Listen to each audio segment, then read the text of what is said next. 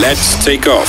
Bongani and Nala on Radio 2000. So we're going to be speaking to Gerald about the latest Household Affordability Index by the PMB Economic Justice and Dignity Group, which shows that food prices increased in March of 2022, while Russia's war in Ukraine will likely worsen the matter. I mean, before we even get here, food was going up at a rate of 10.2% year on year on the food basket. And this doesn't obviously align with the inflation and how much money you are getting paid. Yeah. Okay. Good morning, Gerald. Welcome to the show. Morning, Morgani. Morning, team. Morning, Radio 2000 family. Morning. Hey, Gerald, you're coming with serious things, man. All of us need to eat. Speak to us just about the food price difference between maybe March 2021 till March 2022 this year. What are some of the big changes? Most of the big changes are things, some of the things like meat. Meat is one of the foodstuffs which has risen quite rapidly in the last year. Yeah. Even the meat we used to consider as more affordable, like pork, it's really gone out of hand. Chicken has gone up. And, lamb is now, a luxury. It's no longer a meat you can actually even look at in the butcher. So meat is a big foodstuff which has gone up. Cooking oil, surprisingly, has also gone up quite significantly.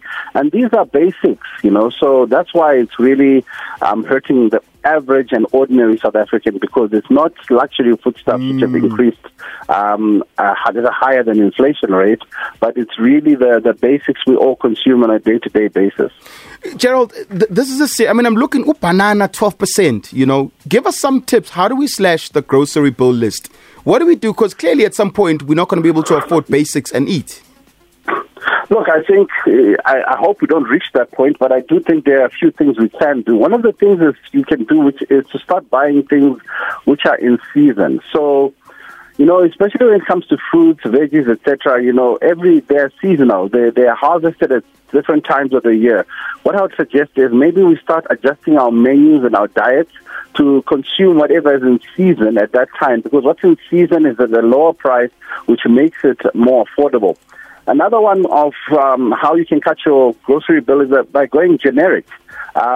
Generic food is basically non-branded items where you save that odd 2-3 rand on a unit, and it adds up if you're consuming a lot of these items through the year. So that's another way you can really start slashing into that food bill. And I think also, eating healthier. Now, I know the odd thing about South Africa is that healthy food is more expensive than... That's exactly what I was going to say. Gerald, I was going to say, I saw the point where you say eat healthier. Mm-hmm. I'm always of the opinion that, I'm not about the healthy, they've got money because it's so expensive. I think, if you go for the seasonal diet, you can match that. But yes, in South Africa, it's one of those places where it's cheaper to go and buy a quarter than to try and go and buy vegetables and have a balanced meal with a palm size of protein and all the things which are recommended. But we really need to start reining in the food costs, because unfortunately, the biggest items in everyone's budget is food and transport and utilities. So, if you look, I'm looking at these numbers on the Household Affordability Index, and I see tripe and gizzards, they've gone up by 16 and 15% respectively. And these are delicacies, but they cater mostly for the lower income people and usually are available for them. How can people who have access to these goods sell them and even just get into the supermarkets and be able to provide these kind of products? It's a good thing you've pointed this out. With tripe, gizzards, the offals, as they often call them, they've gone up because of supply and demand factors. There's a higher demand for tripe because it's the cheapest thing you can get.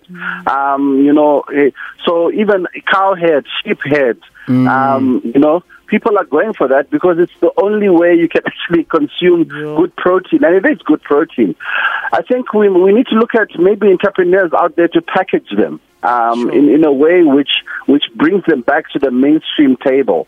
For many years, tripe, mohodu, etc. have been looked at as, you eat it once in a while, but now it's become daily bread because it's probably the only protein and meat which is easily available. And if you go to abattoirs, for example, just driving in the outskirts of Joburg, you can buy this meat very at a very affordable rate by buying it in bulk. And again, it means that, when you're looking at saving on your food, I would probably also say try save and invest in a freezer.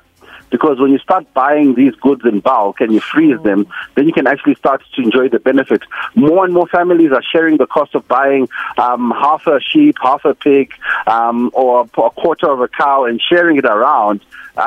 Because it's much cheaper to store this food and consume it over the long run. And buying in bulk is definitely one of the ways we should be looking, especially for stockpiles and groups of friends who have access to freezing facilities.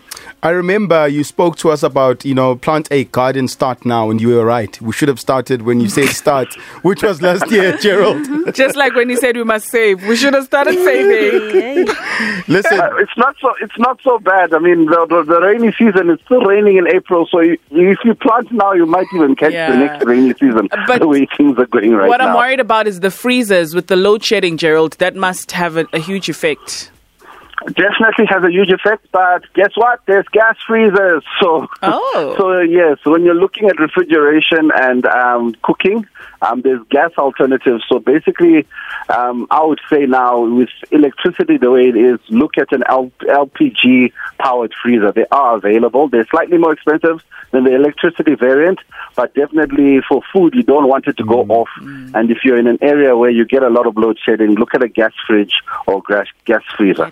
If you are serious about your money and getting your finances in order, you can go and get hold of Gerald. It's askgerald.co.za. That's his website. Or you can tweet him if you want more details. It's Ask Gerald CFP. And like I said, if you are serious about your money, ladies, so if your man says I was speaking to Gerald, you must know we are getting somewhere. Thank you so much, Gerald. Have an amazing one. Awesome, Steve. Have a great week. Weekdays, 6 to 9 a.m. with Bongani and Nala. Let's take off.